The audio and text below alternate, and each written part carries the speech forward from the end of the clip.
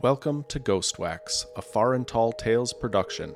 The following story may contain graphic content. Listener discretion is advised.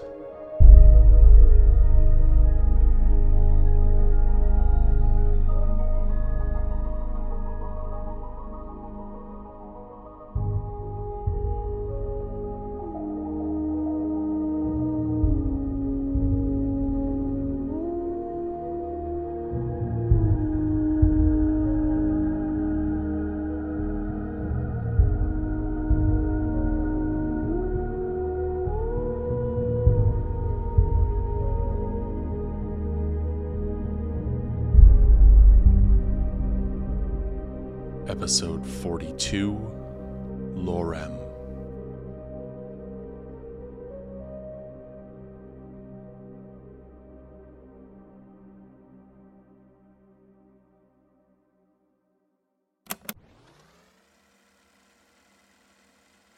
All right, we should be good to go.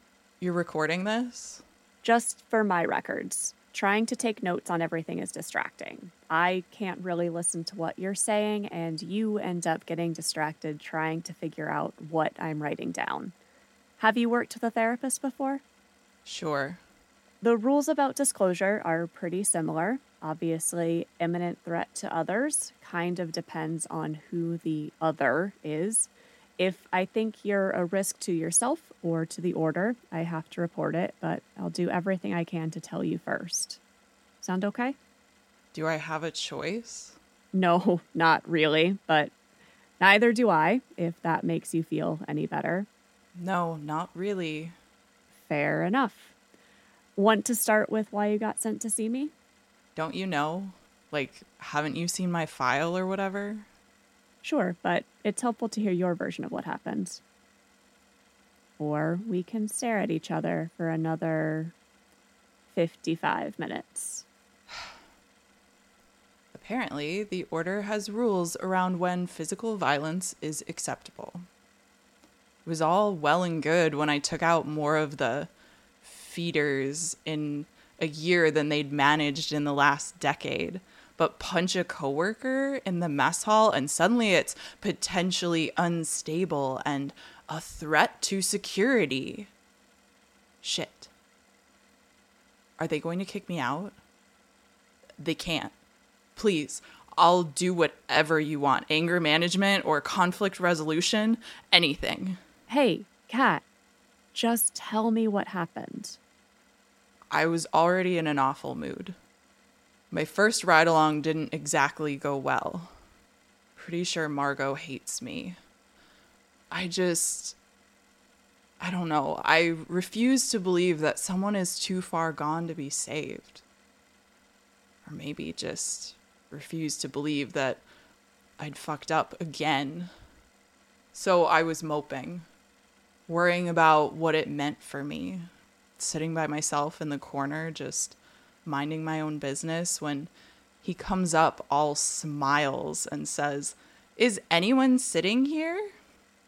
I tried to ignore him, but he started talking about my sister. Your sister? Yes, my sister, Julie, who's sitting upstairs, probably staring at a wall because, oh, by the way, monsters are real, and oh yeah, if you want to stay with your sister, you have to move halfway across the country and join some secret society that hunts them down. What did Charles say about her? He asked if my sister was the one who was going to be an observer. And I guess I looked confused because he was very excitedly explaining the process and how amazing it was that people could still be useful to the Order even after they were gone. But that's not true. She's not gone. She's, I don't know, trapped or lost, but she is in there. I know she is. And they said they'd help me take care of her. They strongly implied they could help her. They definitely didn't say anything about drilling a fucking hole in her head. And he didn't get it. was just, I don't know, totally clueless. Like, of course that was the plan. How could I possibly object if she would be useful? So I hit him. I took some self-defense classes along with all the magic stuff I learned from Madge. I was spending a lot of time alone in dark bars and had to convince more than a few normal human creeps that I wasn't worth messing with. I really hit him hard. I think I broke his nose. Kat, what made you say yes when they asked you to move into the Arden? I didn't really have a choice. Me, Julie, and Madge, we were barely scraping by. I don't know how much longer I could keep taking care of Julie by myself. I'm sure you think that's selfish. I'm given the opportunity to protect humanity or whatever, and the most exciting part of it is that we can stop living off of ramen. Julie always looked out for me. Even though she was younger, she was the brave one. And the one fucking time she needed me to protect her, I wasn't there. I was so mad about stupid little things, I couldn't see what was really going on. So yeah, if I can help other people, then great. But I'm here because I fucked up and I need to make it up to my sister. Kat, what happened to Julie isn't your fault.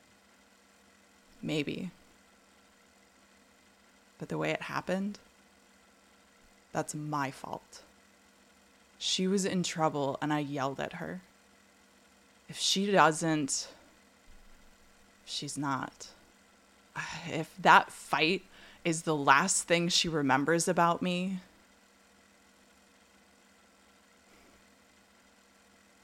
do you think she's still there? I don't know. What are you going to tell them? What do you want me to tell them? I want to stay.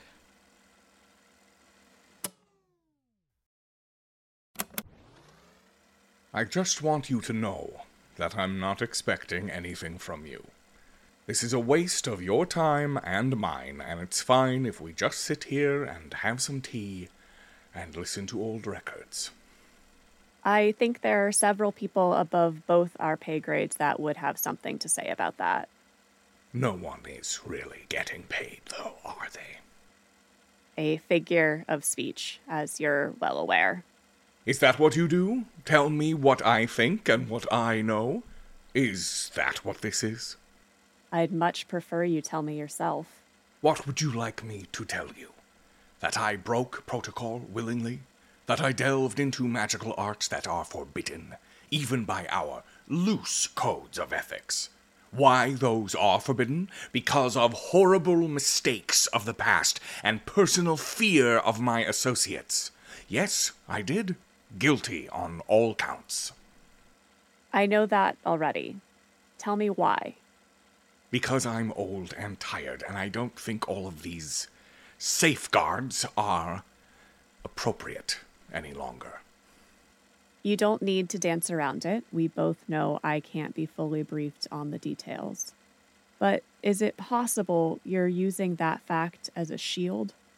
Making it about the crafting of high magic and keeping of protocol and obeying safeguards instead of the more base human emotions at the root of it? This isn't the first time you've taken matters into your own hands. What about Madeline? What about her? I'll be more precise. What about Mr. Simmons, Madeline's neighbor? Yes. I want to continue being evasive, I really do.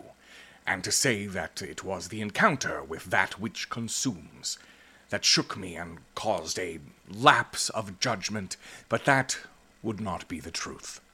The truth was, I decided to hurt that man earlier in the taking of that testimony.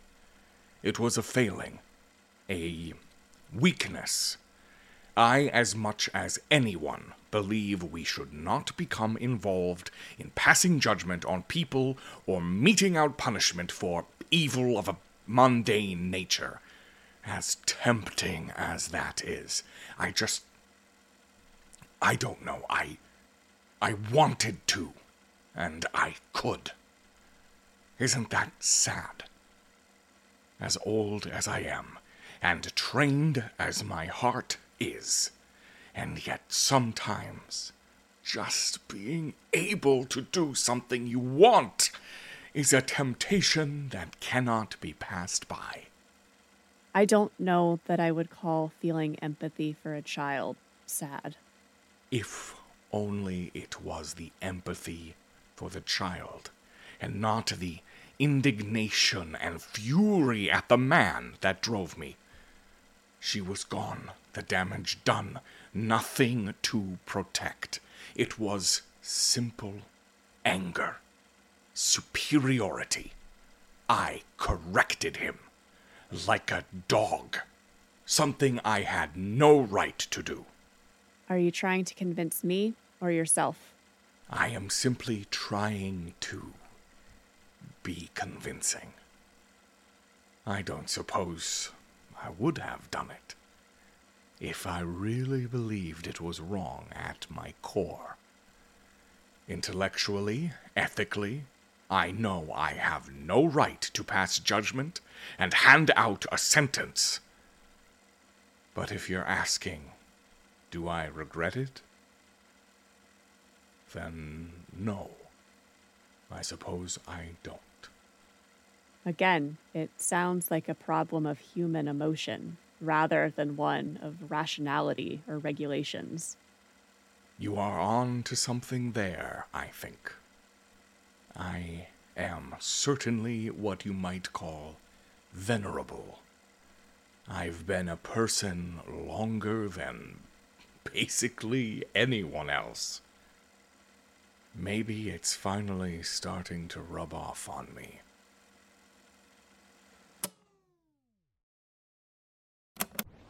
Charles, good to meet you. Have a seat.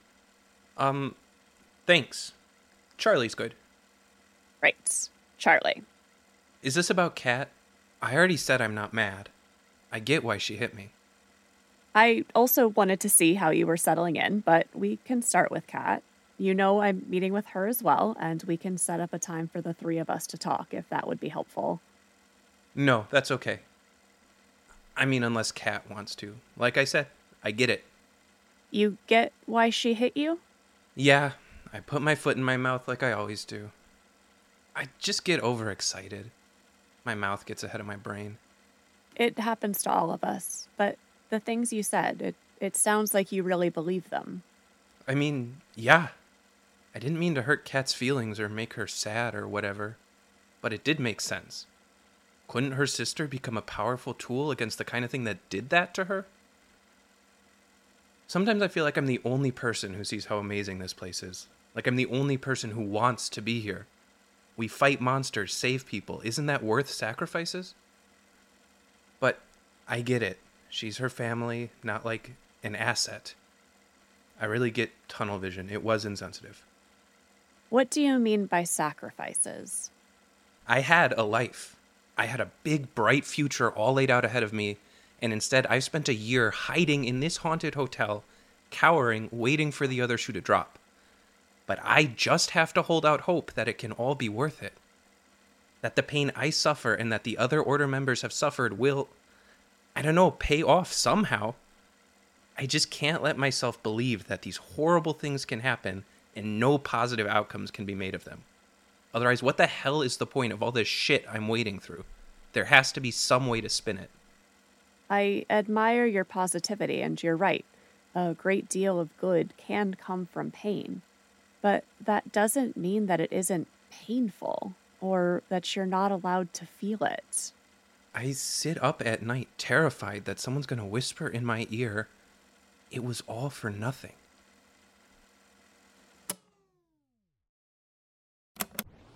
I'm so glad we're finally getting a chance to talk. Yeah, it's been a long year. I can't imagine what a jarring transition it's been. Well, my life was weird before, but yeah, I'd never been kidnapped. To have someone completely take your power and agency like that, to threaten your life, it must have been extremely traumatic. I mean, I don't have a sterling track record of personal agency. What do you mean? Oh, just, my parents were very controlling, and then this thing happened in high school, and after that, the order found me and kind of put me on ice. There was all this stuff I wasn't allowed to do, and then, well, Von Sid calls, and it's like, okay, you've been called up. This is your life now. That's a lot of other people pulling the strings. That's funny. What is? Pulling the strings. I'm not sure what you mean. Oh, wow, sorry. Just a coincidence, I guess. I thought you knew about well, the incident specifics, and we're making, like a play on words. Oh, no, just a turn of phrase. That's funny. The specifics aren't in your file, or at least not in the one they let me see, but maybe we should talk about that if you want to. Yeah, sure. Well, I guess that's where all this started. The beginning isn't a terrible place to begin. Yeah, okay, so, well, wow, I've been taking ghost wax statements all year, and I feel like I'm about to give one. I've actually been using the Ghost Wax recorder. It's a remarkable thing. You should be proud of it. But I'm not recording this session, I assure you. Really? Any specific reason? Certain members of the order. Fonsid told me he saw you earlier. Wow, can't imagine what that was like. I can't say anything about that, of course. Yeah, no, of course. I'll just keep imagining. But yes, certain members' classifications mean I'm not allowed to record for my notes or screening purposes. Well, aren't I important? You are, certainly. Shall we get back to that? Right. Yeah, so all this happened when I was 13, and, well, then again when I was 16, I guess. Man, you think I'd be better at this after all the interviews we've done? I mean, dead people, honestly, it's easier. Fonsid just kind of pulls the stories out. Take your time. You're not performing. We're just talking. Okay. So, when I was 13, I was, supremely lonely. I know that this is a condition of being young. The loneliness, it starts in your body. You're a stranger to yourself, and so stranger to everyone, really. You can't know anyone because you're a different person every 5 minutes, but okay, I know my parents are abusive. I know that. They almost seem to,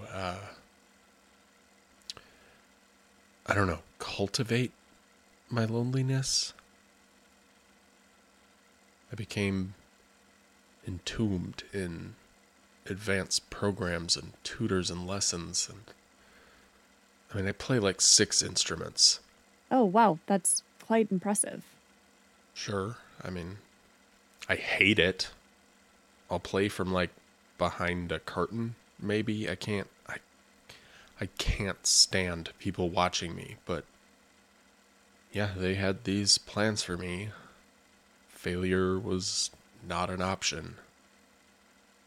I was pushed into this for 6 months, and then that for a year. I actually liked piano for a minute, but then, I don't know, they took the piano out of the house. I woke up and it was just gone because now it was violin. By the way, here's your violin. That must have been really hard, having decisions made for you like that. I hardly had time to think about it with all the programming, but I knew they had a kind of, I don't know, darkness in them. Their lives, their jobs, friends, none of it really penetrated. Just stuff skating along outside of their heart. Nothing ever sinking in. We would move as soon as I would get comfortable, and I knew better than to protest. They never hit me, but they had really creative ways of punishing me. Well, one summer after we had moved to Kennebunkport, I refused to do my audio therapy at night. I just wanted to go to sleep without fucking Brahms and Decivolo and Wagner roaring in my head. And I was mad for us moving. I just made friends with some kids down the street, got invited to their ghost hunting club.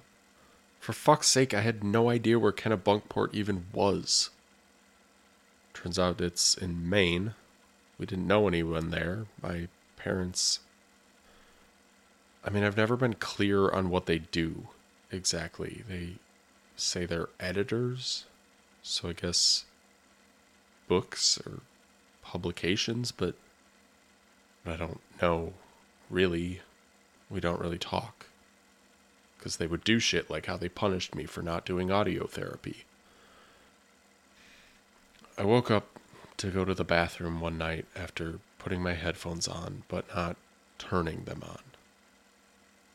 I'm not even sure how they knew I hadn't listened like I was supposed to, but I went to the door, I tried to open it, and it wouldn't budge. The handle was freezing cold, and it was stuck. I couldn't get it open. It was such a weird thing, and as I'm yanking on the door, I realized that they knew I hadn't listened to the music. And this was my punishment. It was just so fucking weird. I had to pee out my window.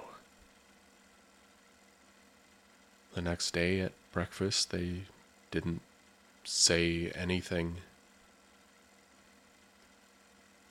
I almost asked, but I was 10. I couldn't really engage with how supremely creepy and unkind that was. So, yeah, stuff like that. I'm so sorry. Abuse can take all kinds of shapes. I don't know, they're dead, so can't confront them. It's just a grave that'll never get filled in. But anyway, the first strange thing that happened to me when I was 13, I had this dream. This really vivid dream. It's honestly more vivid than my memories. It never happened, but it's clearer than anything I can remember about my real life. I'm at a carnival with my best friend, this boy. He's beautiful. Brown hair, brown eyes that kind of look out or maybe up at you. I don't know. I can't really explain it, but I can see him. His smile is so wide, and he has this little birthmark on his chin. Just a dark spot, so it just looks like a smudge. He knew everything about me, and I knew everything about him, and we went through life like an adventure. We pried its mysteries open, and we had gone to this carnival, just the two of us. We weren't supposed to, but we snuck off and used money we'd saved up. We were on the swing ride and we were up in the air. Our feet were dangling and the whole world just rushed past us. And I mean, I've never been that happy in real life. And then I felt this warmth on the back of my hand, and it was his hand. He'd put his hand on mine. I looked over shocked, and his eyes darted away from mine, and he started to take his hand away, but I grabbed it, and I squeezed it, and I don't know why, but in the dream I had this terrible fear that someone would pull me away from him. Even though we were up in the air, spinning around, and the world was below us in just colors. And I woke up with this hideous sense of loss. All the air just kicked out of my lungs. It made this awful sound. This guttural, like, grief sound, and this thing wasn't real. And by being real, had just broken me because of how much I wanted it to be real. And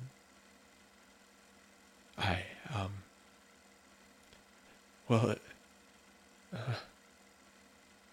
Here. yeah, thanks. It's strange to be heartbroken because something didn't happen. Not at all. You wanted to be loved. To love. You had it for a moment and then it was gone. How else could you react to that kind of heartbreak? Well, so I had something in my hand. I'm sorry?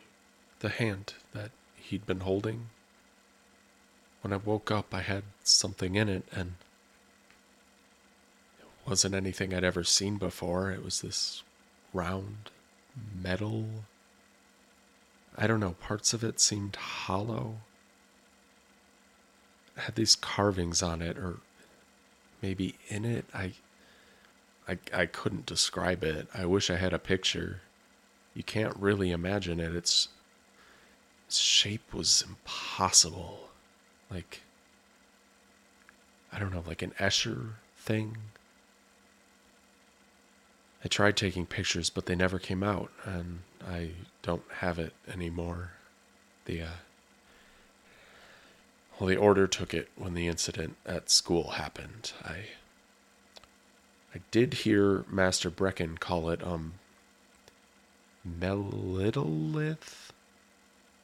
Melitylith? I don't know. No research I've done has produced any answers on that. Ooh, well, you've met Brecken. Oh, yeah, he cleaned up the mess that my machine made. The machine? Yeah, this thing I woke up holding, I eventually built it into something, and yeah, it, fuck, sorry, my phone. Oh, for fuck's sake. Yeah, I need to. Okay, I understand. Crisis after crisis. We need to talk more, Luca. This kind of pain isn't something to keep inside, and it isn't something for you to deal with alone. Turns the heart to stone. Yeah. That's something he said. Who said? Oh, fuck. Sorry, I gotta. Yeah, okay. Soon? Yeah, soon.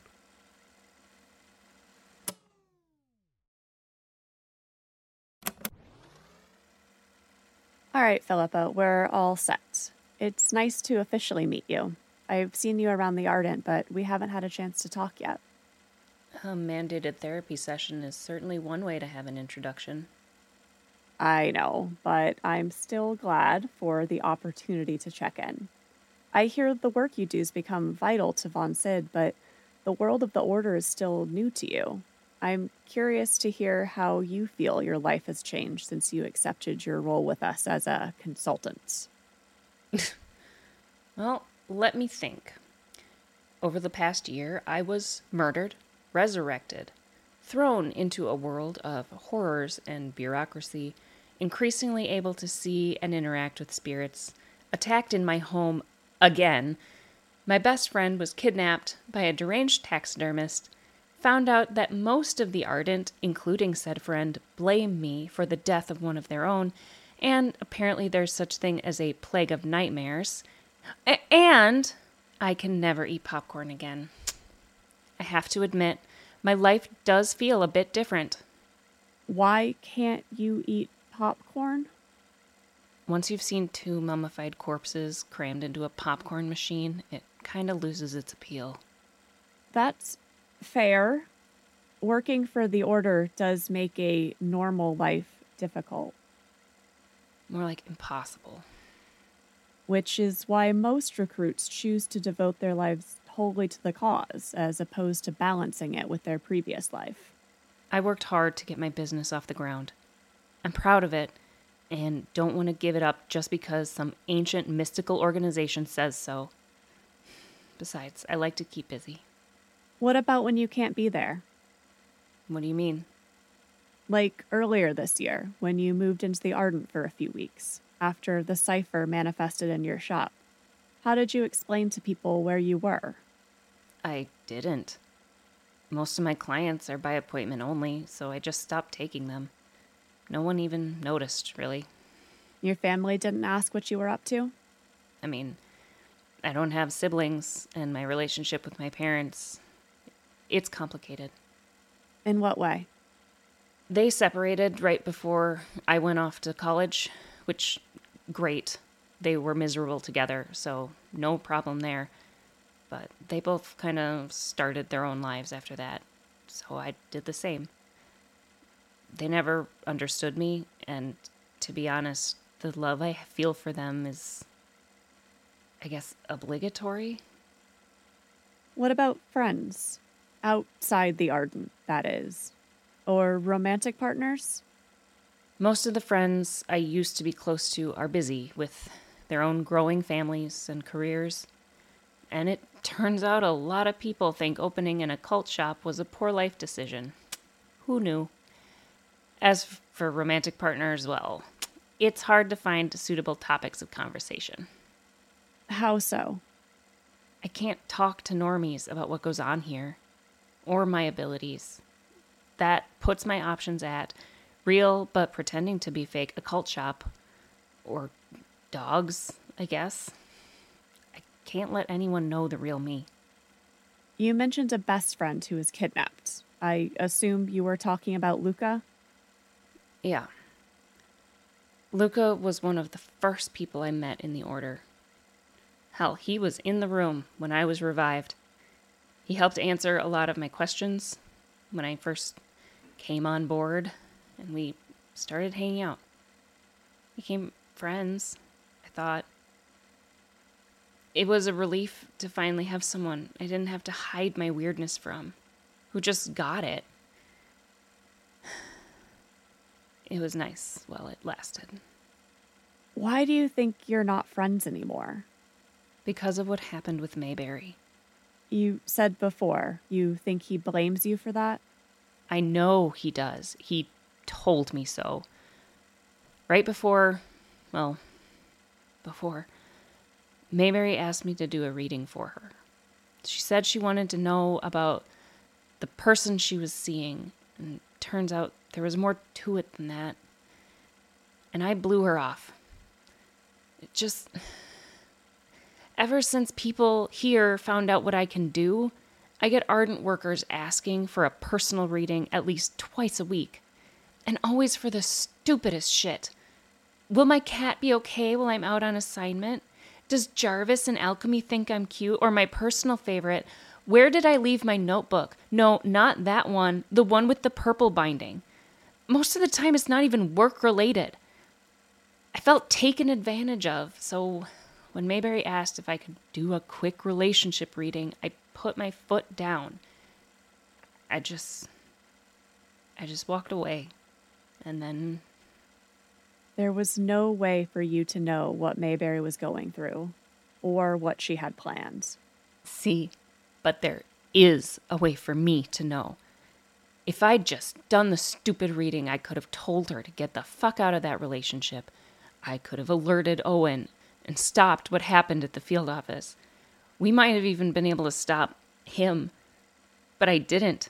I was only thinking about my own feelings, and I left that woman standing in the hallway without a backward glance when she needed me. What happened with Mayberry is not your fault. People are shocked and upset by what happened, and if they're taking their anger out on you, that's unfair. It doesn't matter if it's fair or not. It's how it is. Can we talk about something else, please? Sure. Do you have something in mind? Anything but this. Okay, that's a gorgeous necklace. Thanks. I like it because it's sparkly and it covers the scar. You prefer to keep it hidden? I do. I don't care what other people think about it, but seeing it in the mirror, it's too much. It makes me think about that night, and I start to spiral. The Vile Observer is a formidable creature. It's understandable that the memory impacts you that way. It's more than that.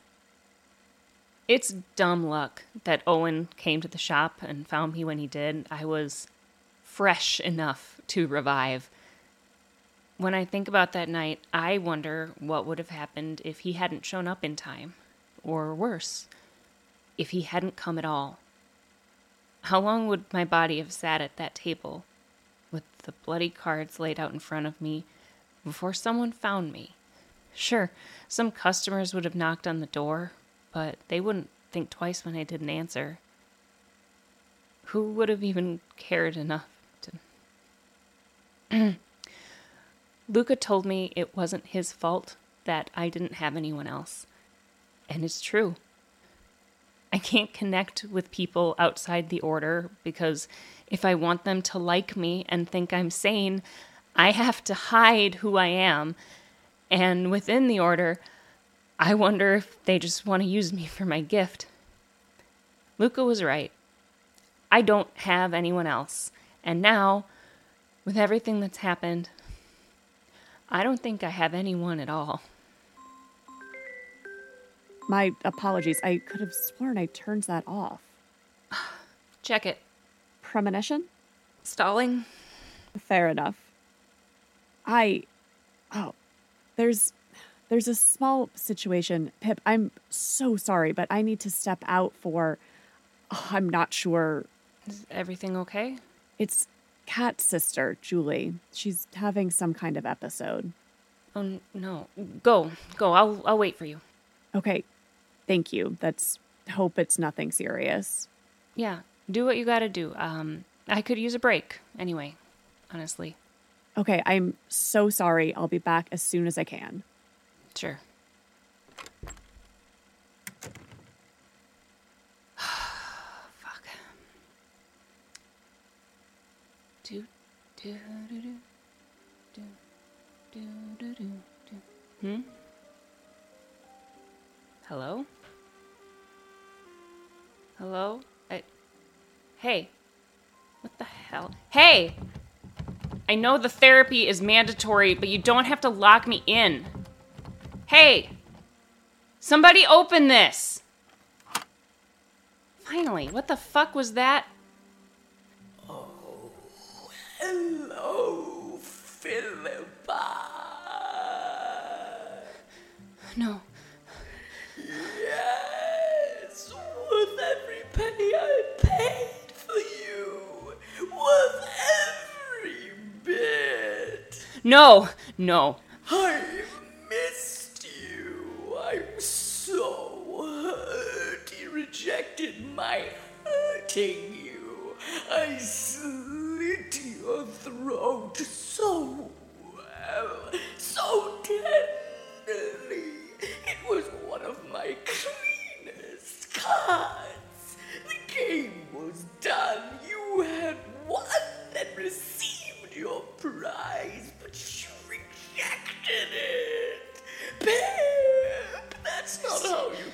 Help.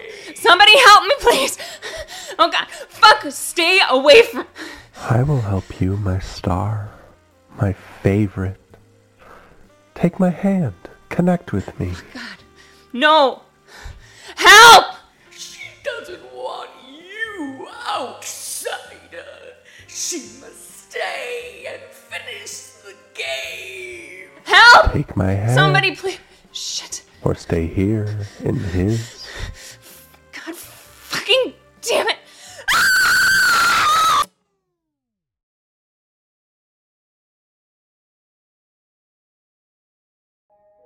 Thank you for listening to Ghost Wax, a production of Far and Tall Tales.